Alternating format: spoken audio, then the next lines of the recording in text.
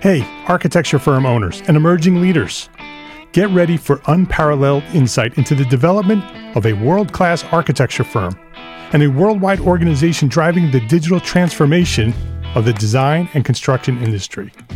With Build Smart, the podcast that's changing how our profession operates. We share the incredible stories behind innovation in the building industry with my friend and co-host, Patrick McLaney, FAIA, former CEO of the international architecture firm, HOK.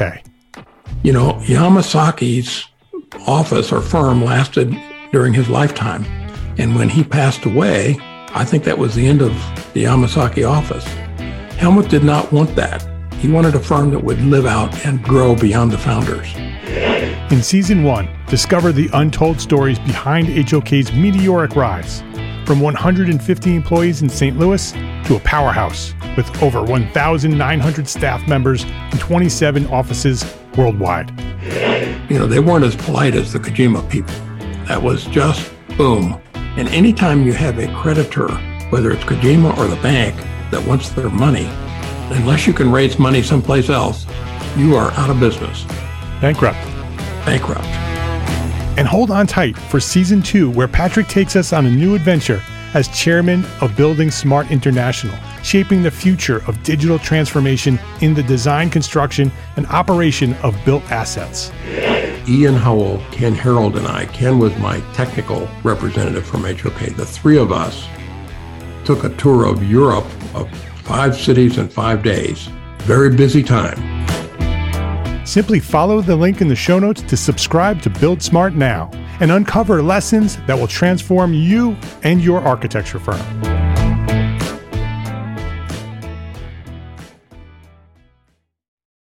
This is the Entrepreneur Architect Podcast, episode 52.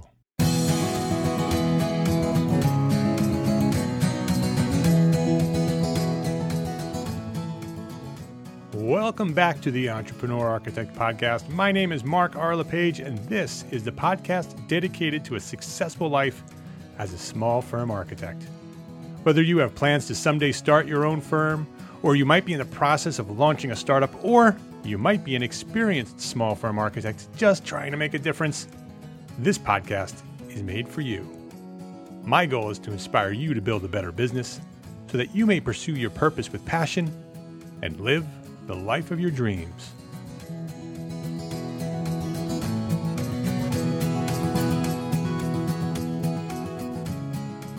Today's guest on the Entrepreneur Architect Podcast is a registered architect based in Allentown, Pennsylvania. He has worked in the architectural field since 1993, specializing in high-end residential architecture. He's published in a variety of professional journals and magazines. He's worked on projects that have received AIA and Builders awards in residential architecture. He's the creator of How To Architect, the website, and the How To Architect YouTube channel. The YouTube channel has over 160 videos, 50,000 YouTube subscribers, and over 12 million video views web-wide. Wow, that's awesome. He's the author of How To Architect, which is a book published by the MIT Press back in the spring of 2012.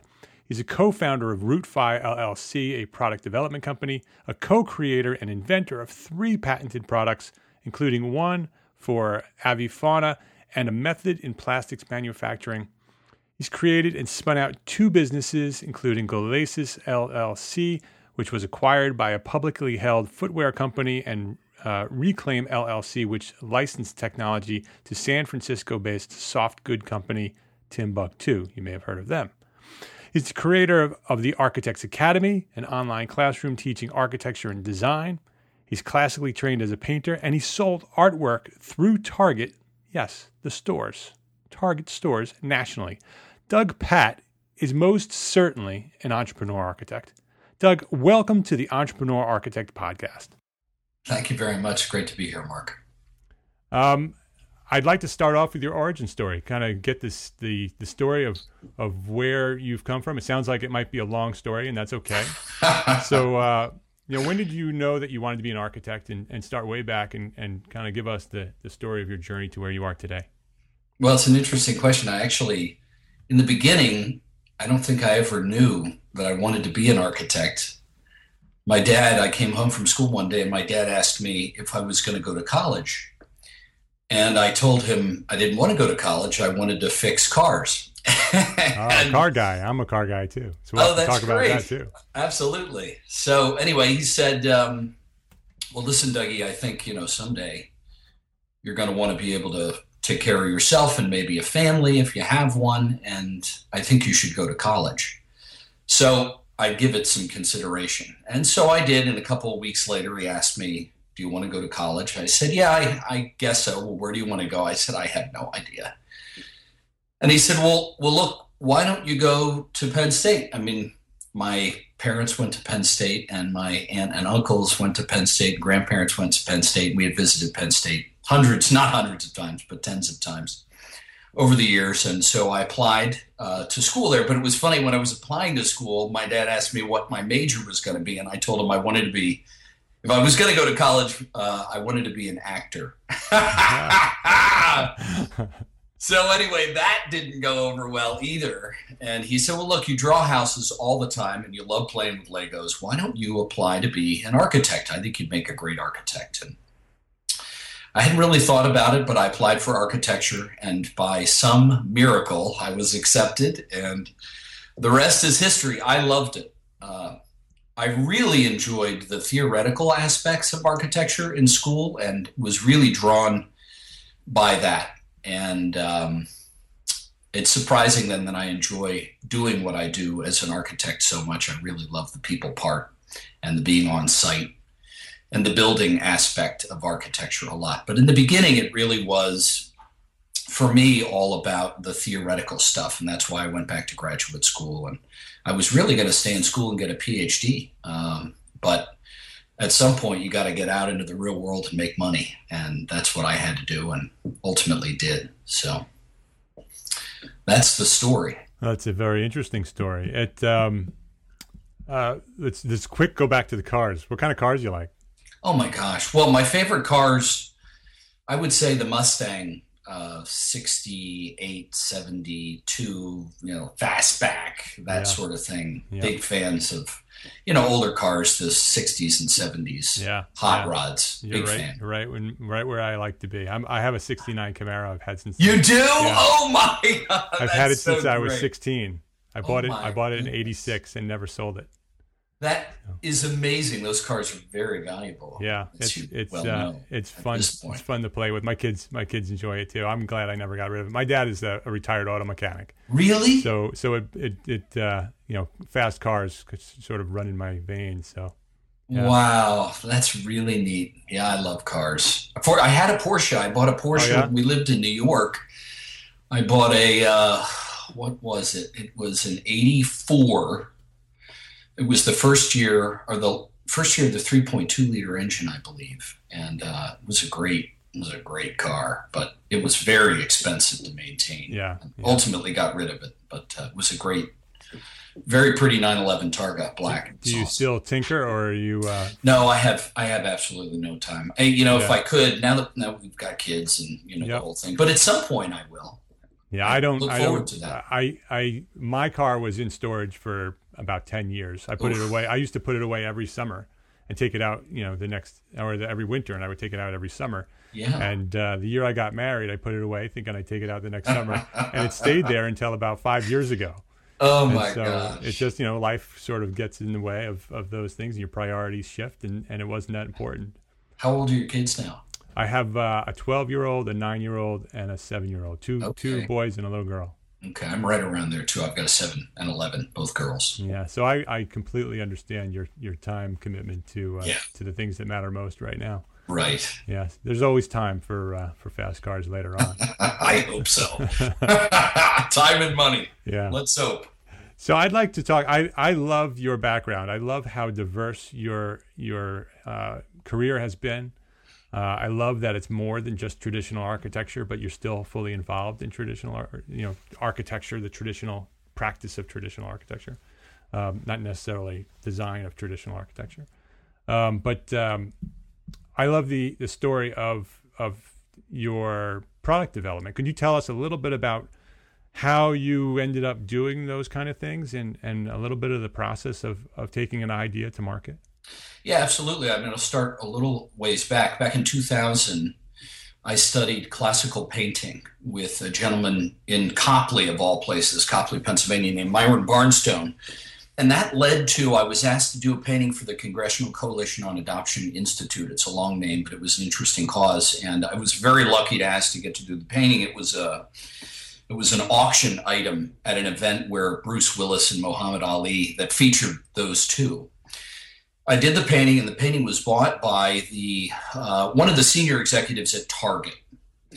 And when he bought the painting, he liked it so much that he turned it into a framed piece of artwork, and that sold in Target. I was commissioned to do a second painting.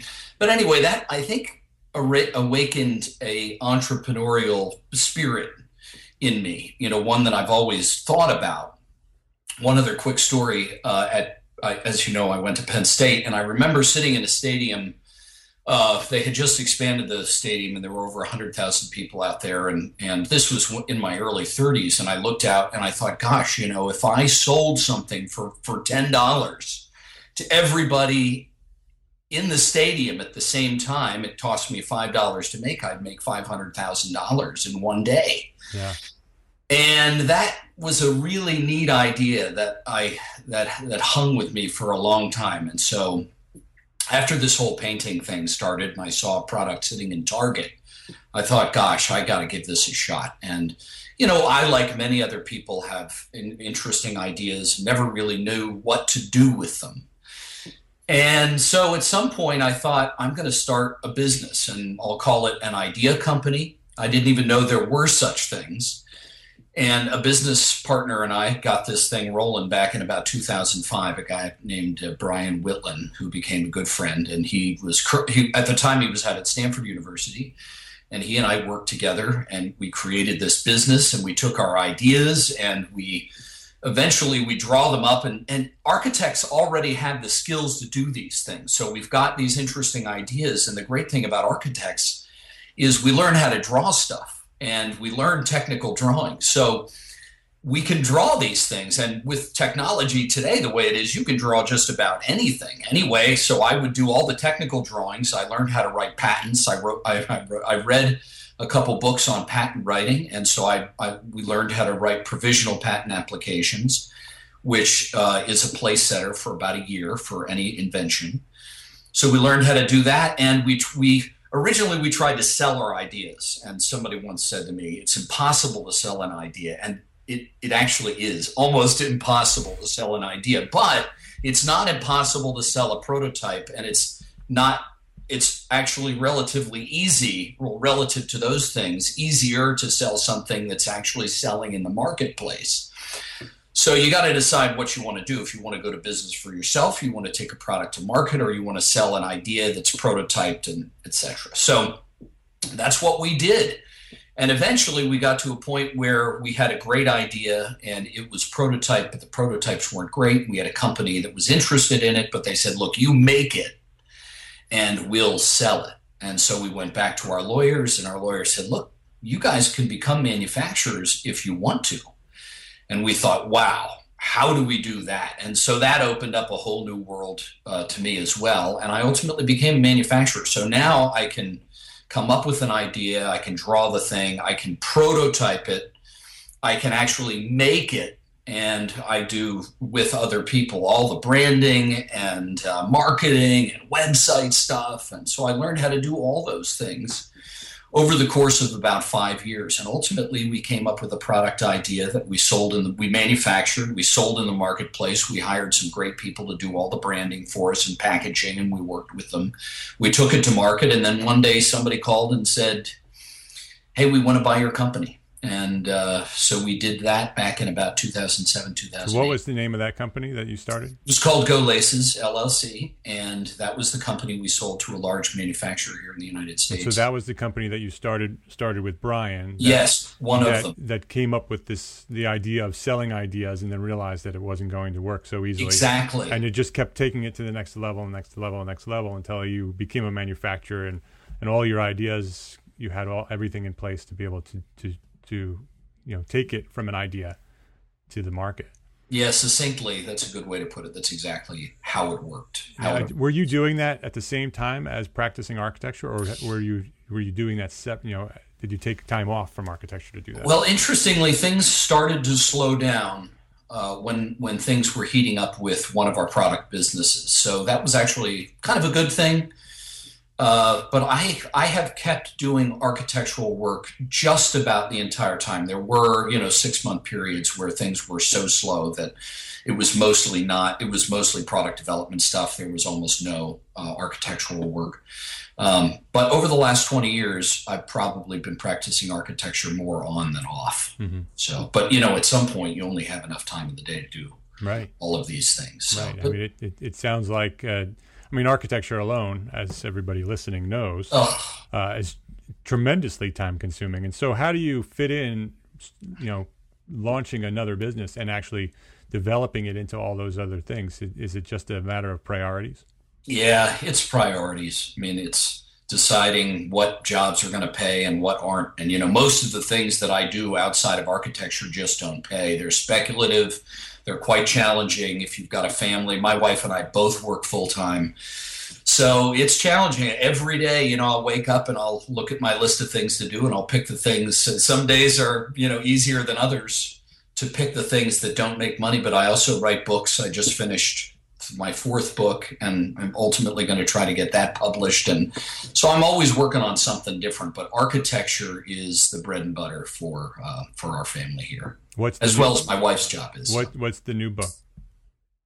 It's currently called Old School Architect, and it's all about things that I perceive as being lost or forgotten in architecture. And so it's kind of I'm not an old man, but a 45-year-old guy's look at where architecture was, where it is for me, where it's going, and maybe some of the things that I can pass along to younger people that I believe they should remember about being an architect. So yeah, it sounds like a great book. I'm looking forward to reading that. Thank you very much. Let's hope MIT likes it. Yeah.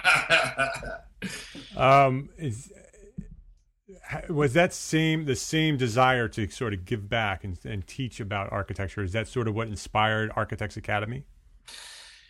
I love to teach, and I have never found the time. I think one of the things I always wanted to do early on was become a teacher, not a practicing architect.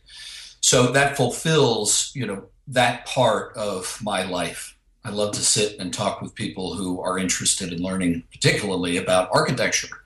And so that's a really fun thing. And the Academy's neat because I can talk to people that literally come from all over the world. And they many times have the same questions. They're wondering the same things. And it's also a way to talk about something that nobody ever talked to me about in college, and that was how to do what you do as a designer. So nobody ever broke down the process of design for me. As a first or second year student, a common project is to say, look, I want you to come up with an idea or a theme, and we're going to turn it into a building. Okay, great. It's a great exercise, and that's exactly what we do as architects, only we've got, 10 or 20 or 50 ideas or themes, and we're turning those into a real building for people so that it works and so that it's beautiful. But nobody ever broke that process down for me. And so that's what I do at the Academy, is I break it down into really simple steps. So an easy way to look at it, an easy way to see what I teach at the Academy is to go to my YouTube videos and look at the How to Design Like an Architect, the most recent series. So the video that's posted on my website, on my YouTube page, that begins to break down that process. There are really simple questions that we ask as architects, and all of the answers to those questions start to inspire architects. And that's how we get design. But interestingly, as a product developer, as a product designer, they do the same thing. So again, back to your point about architects being able to do things that product developers do, the reason I can do what I do is because we're taught exactly the same things that product developers, product designers are taught in terms of making something. Only we make something that's habitable, hopefully. Yeah. And they don't, but they make something that's functional, and we do too. Right. So. What's the process? Just quick to go back to the product development. What's the process of? Because you said that selling an idea is very difficult, but selling a prototype, it becomes a little easier, and obviously selling a sellable product is the next level. But what's the process of getting a prototype built? Is that just something outsourced or? Yeah.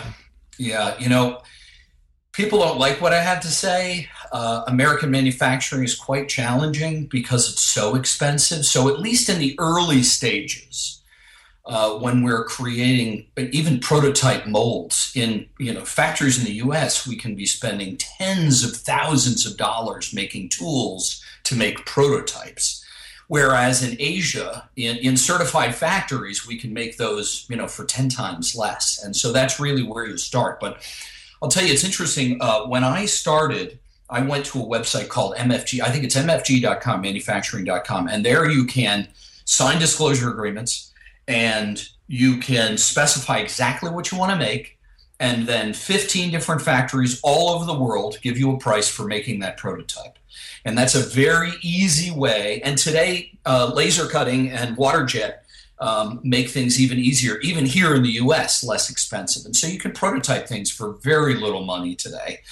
Just 10 or 15 years ago, when I was prototyping, even making tools was much more expensive. So look, when we make products, small-time entrepreneurs with very little money are going to go to Asia. They're going to go to India. They're going to prototype there. That's just the way the world works. But ultimately, you can come back here once you've got your tools and start making things in factories in the U.S. But that's the way it works, and that's the way it started for me. Yeah, that makes total sense. And that doesn't mean that you're taking away from the U.S. because although you can find that here, it's not really what the U.S. is really good at. Yeah. Asia is very good at that. And so once you have those ideas, then you bring it back and you can put people to work here on other parts of that business. Absolutely. Bring jobs back here and just get a business rolling. Yeah. It's so that's very interesting. So it sounds like it's pretty easy once you have the idea and you have it developed, prototyped digitally.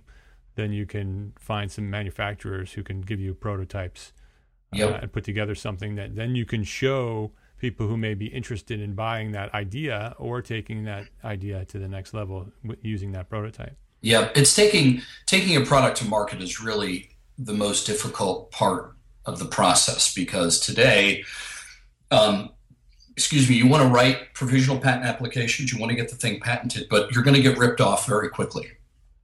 And the one thing people don't realize is people don't rip off products until they're actually making money. That's the way it usually works.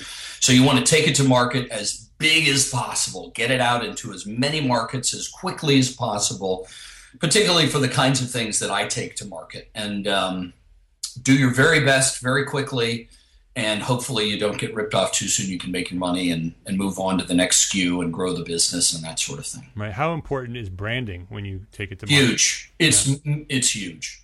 It's a big part. You want to hire somebody who really knows what they're doing. Most people think that they can do just about every part of this process well, but we learned pretty quickly and unusually that if you hire a good firm to do your branding and do a great job on packaging, you've got something that people are going to want when it's on the shelf. So it's very, very important. And you can do that for decent prices, low tens of thousands of dollars. You can get that sort of thing done depending on your product.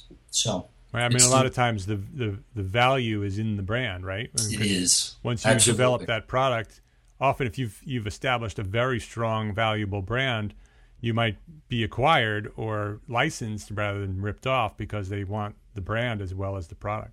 Yeah, that's exactly right. Yeah, that's interesting.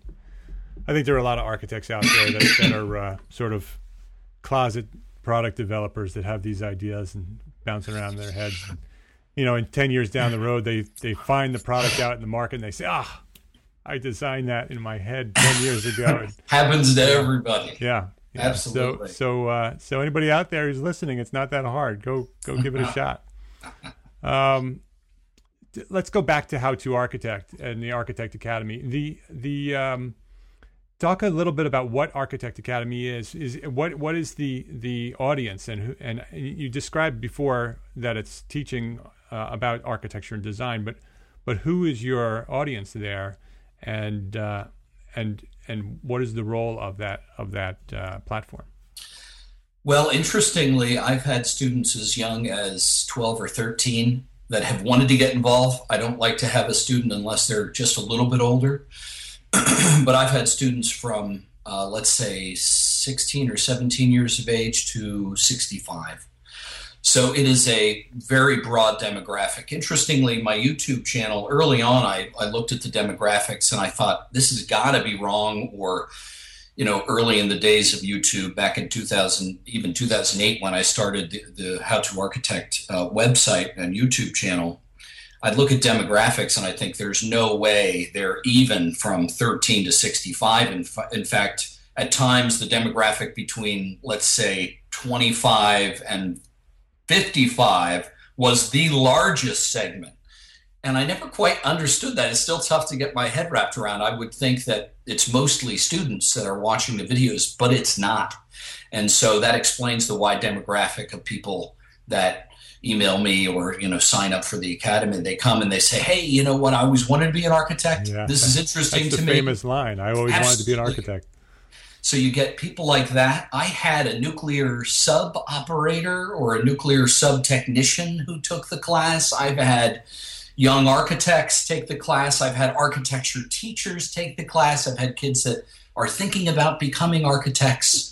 And I've had people who don't even do anything related to architecture that are just interested in or have always wanted to be architects. So you get all kinds of people. And that's great because what I teach is so simple in some ways that it's just a very easy, broken down way of thinking about design. So it doesn't matter if they can sketch well or draw or they've ever taken a CAD course. They don't need any of that stuff. They just need a piece of paper. And I say it on the website, piece of paper and a pencil, and it's a done deal. And I think it's a great way to introduce people to what they might be learning in architecture school or teaching them something that will be a valuable skill when they get to architecture school. So it's worked out well. Unfortunately, over the last 4 months, I haven't had any time to teach it. So I'm hoping maybe in January to have some live classes.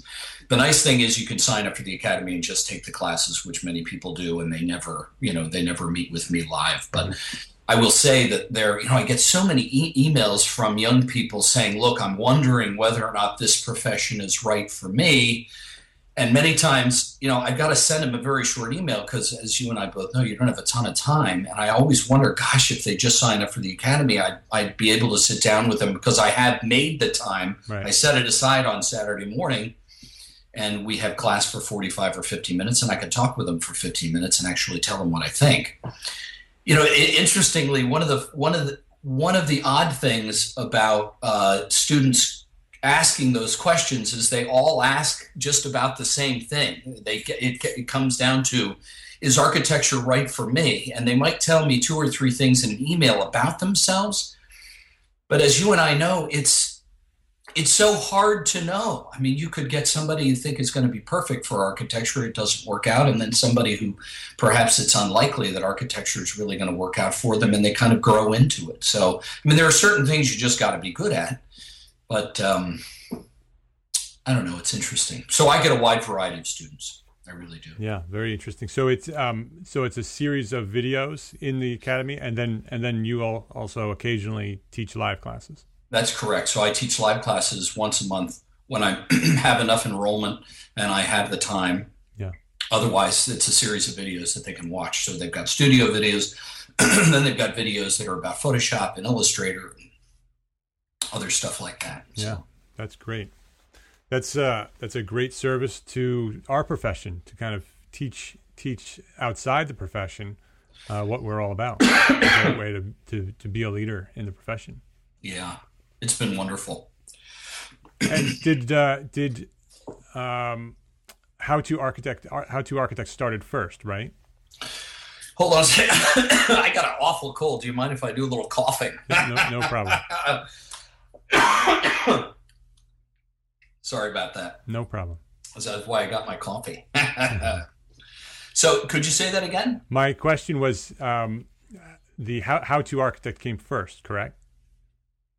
That's correct. So what inspired you to launch How to Architect, the website, as well as the YouTube channel? Well, I was working on the Architect's Bird Feeder website, and I got this great guy who had studied painting with me back in, actually, he was an earlier student.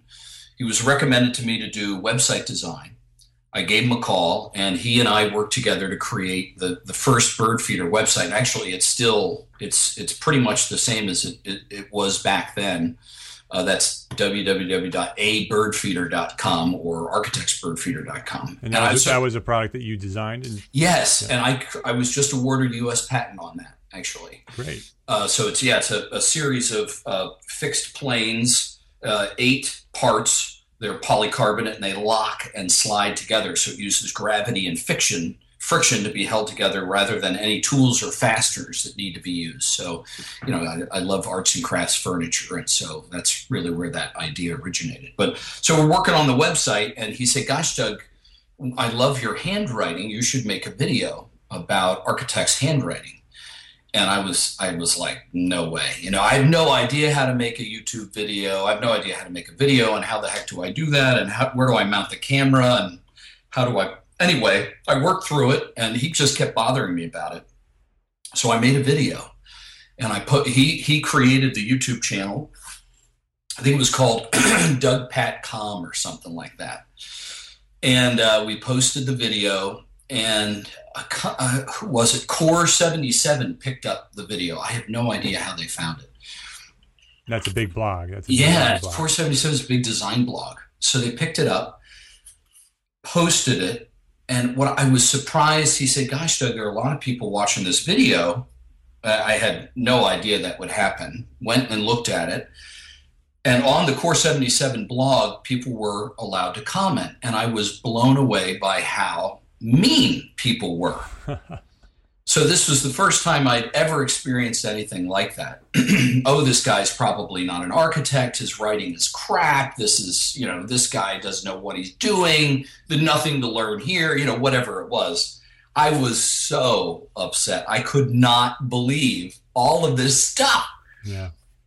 So I went on to make 2 or 3 more videos, and we posted them on that site. And the videos were being watched on YouTube, surprisingly, and I started getting subscribers, but it was all very upsetting. The greater majority of comments were really nice, but there were just a few people who were just so ugly. Yeah.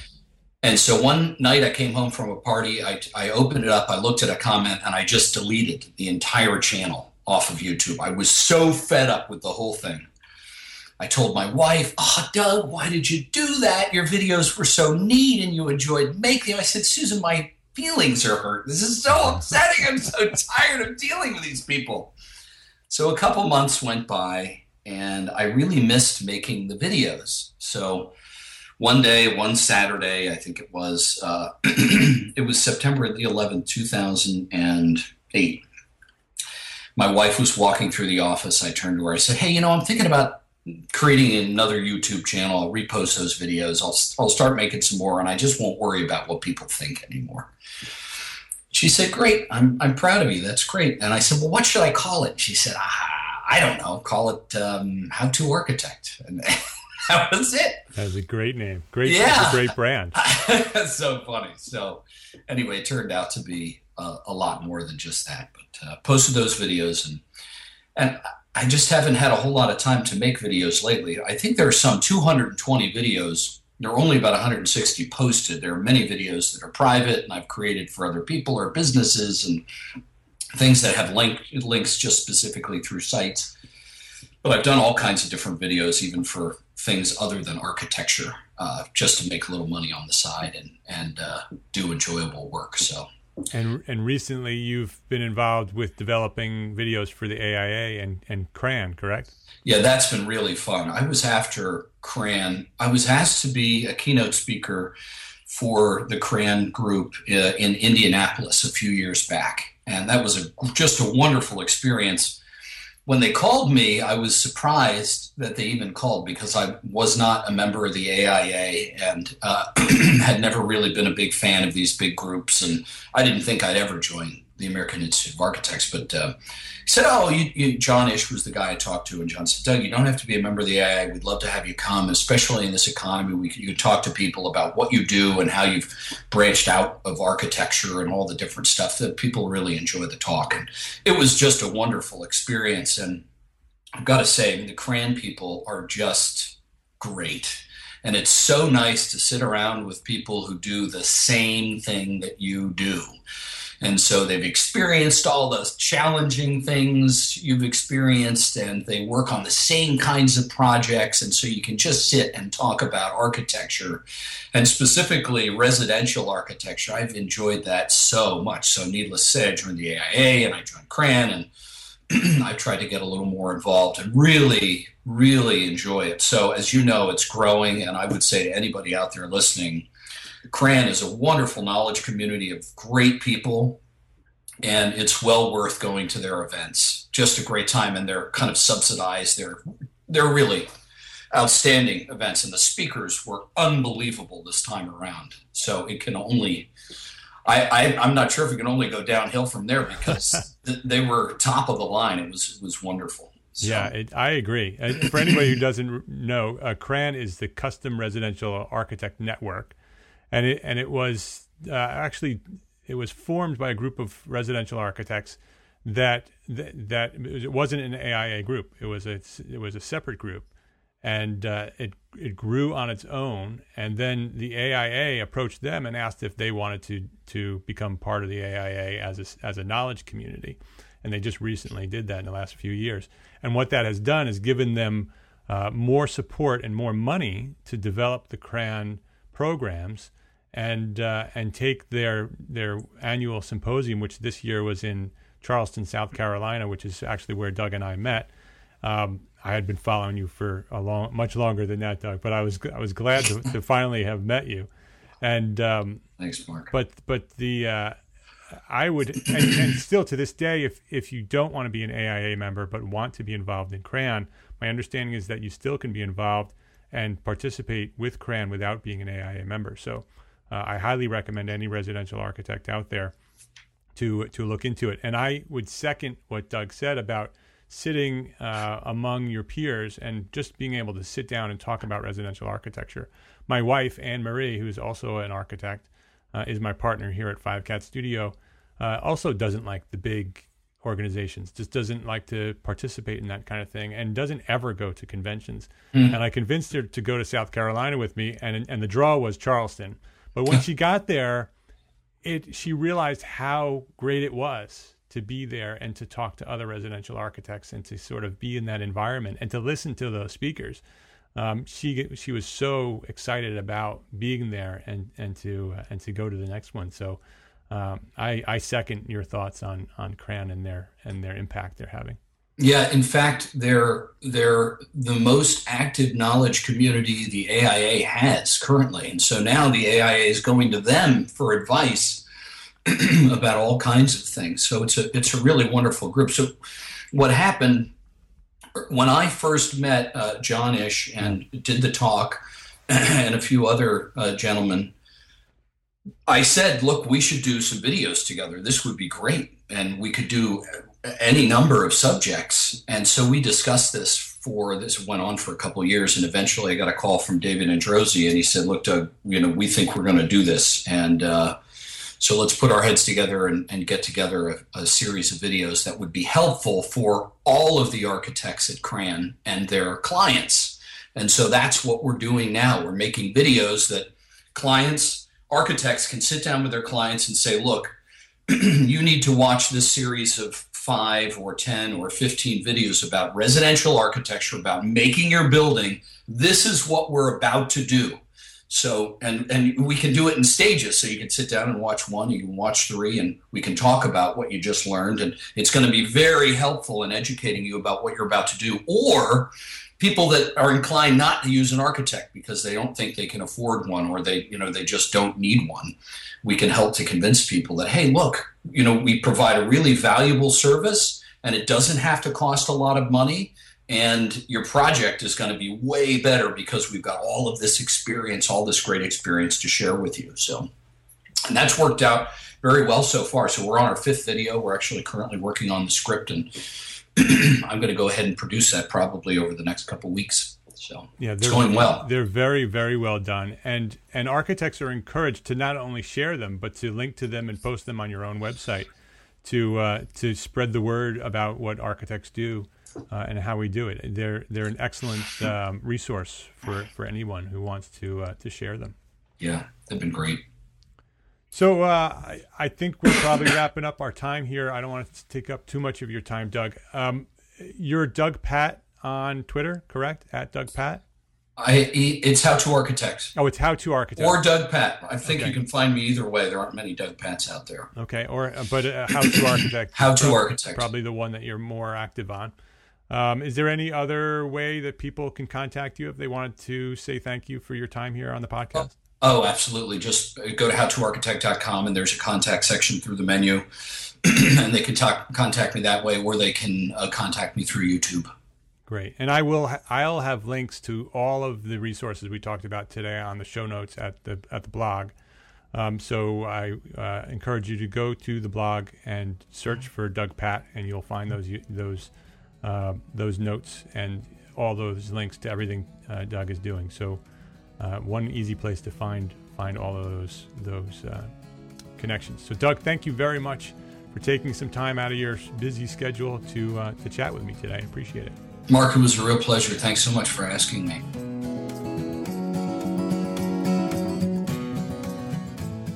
This episode of the Entrepreneur Architect Podcast was brought to you by Entrepreneur Architect Academy. Entrepreneur Architect Academy is a community of like-minded entrepreneur architects seeking to take their small firms to greater success. Members benefit from having free access to all the products offered by Entrepreneur Architect now and into the future for as long as they are members. We also meet weekly on a private video conference where we discuss a new topic of business and dive deep into building a successful small firm architecture studio. This is an opportunity to be part of a group of professionals who are determined to take their businesses, their lives, and their leadership to the next level. If you're interested in learning more about Entrepreneur Architect Academy, please visit entrearchitect.com/academy.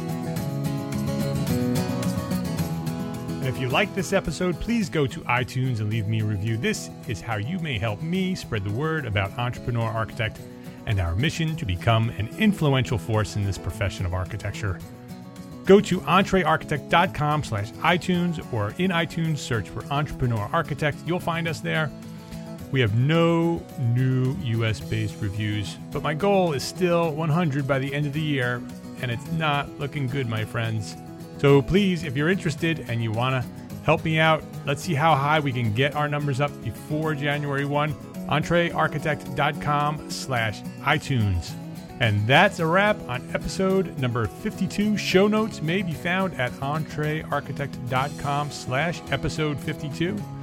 Until next week, my name is Mark R. LePage, and I am an entrepreneur architect. Thank you so much for listening. See you next week.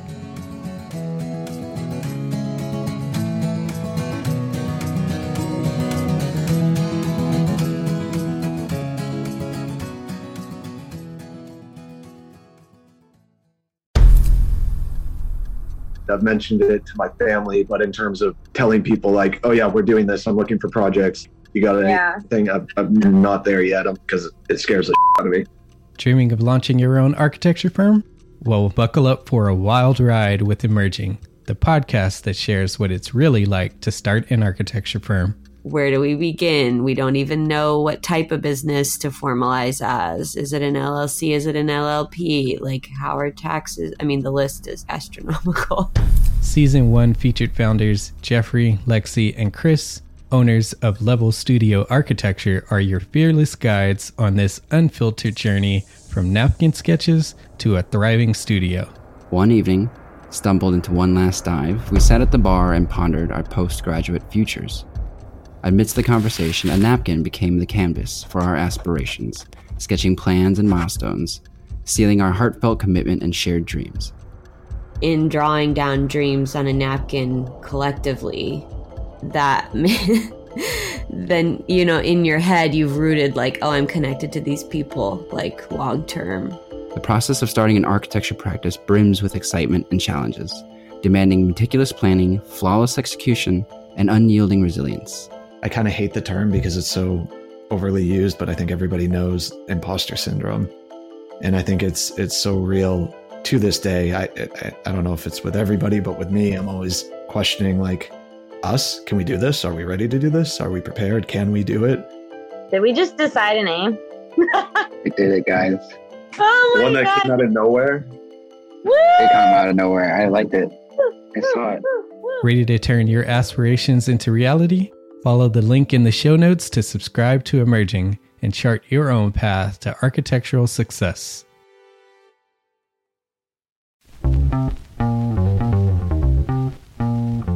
Calling all small firm architects. It's time to tap into your full potential with Entre Architects Context and Clarity, where inspiration meets innovation. Hey, it's Mark R. LePage, founder of Entre Architect, and I'm inviting you to join my two favorite co-hosts, Jeff Eccles and Katie Kangas, as they bring together authors, experts, and thought leaders for electric conversations with entrepreneur architects around the globe. It's not just a podcast, it's a community where dreams meet action. There's a simple equation there. And what that did, just doing that basic calculation, was it allowed me to compare what I had actually saved in my retirement accounts to what I thought a possible projected annual spend might be. Artists are temperamental, so beautiful design is going to be a priority. When the job is done, we're going to actually need to live in the house, not live with the person who designed it. And so for me, the artistic skill, the architectural skill is most important. And so I would say that would be 60% of it, if not more. Gain insights to build a successful practice. Subscribe, engage, and let's redefine your future together. Join the Context and Clarity community, where every conversation adds to your blueprint for success.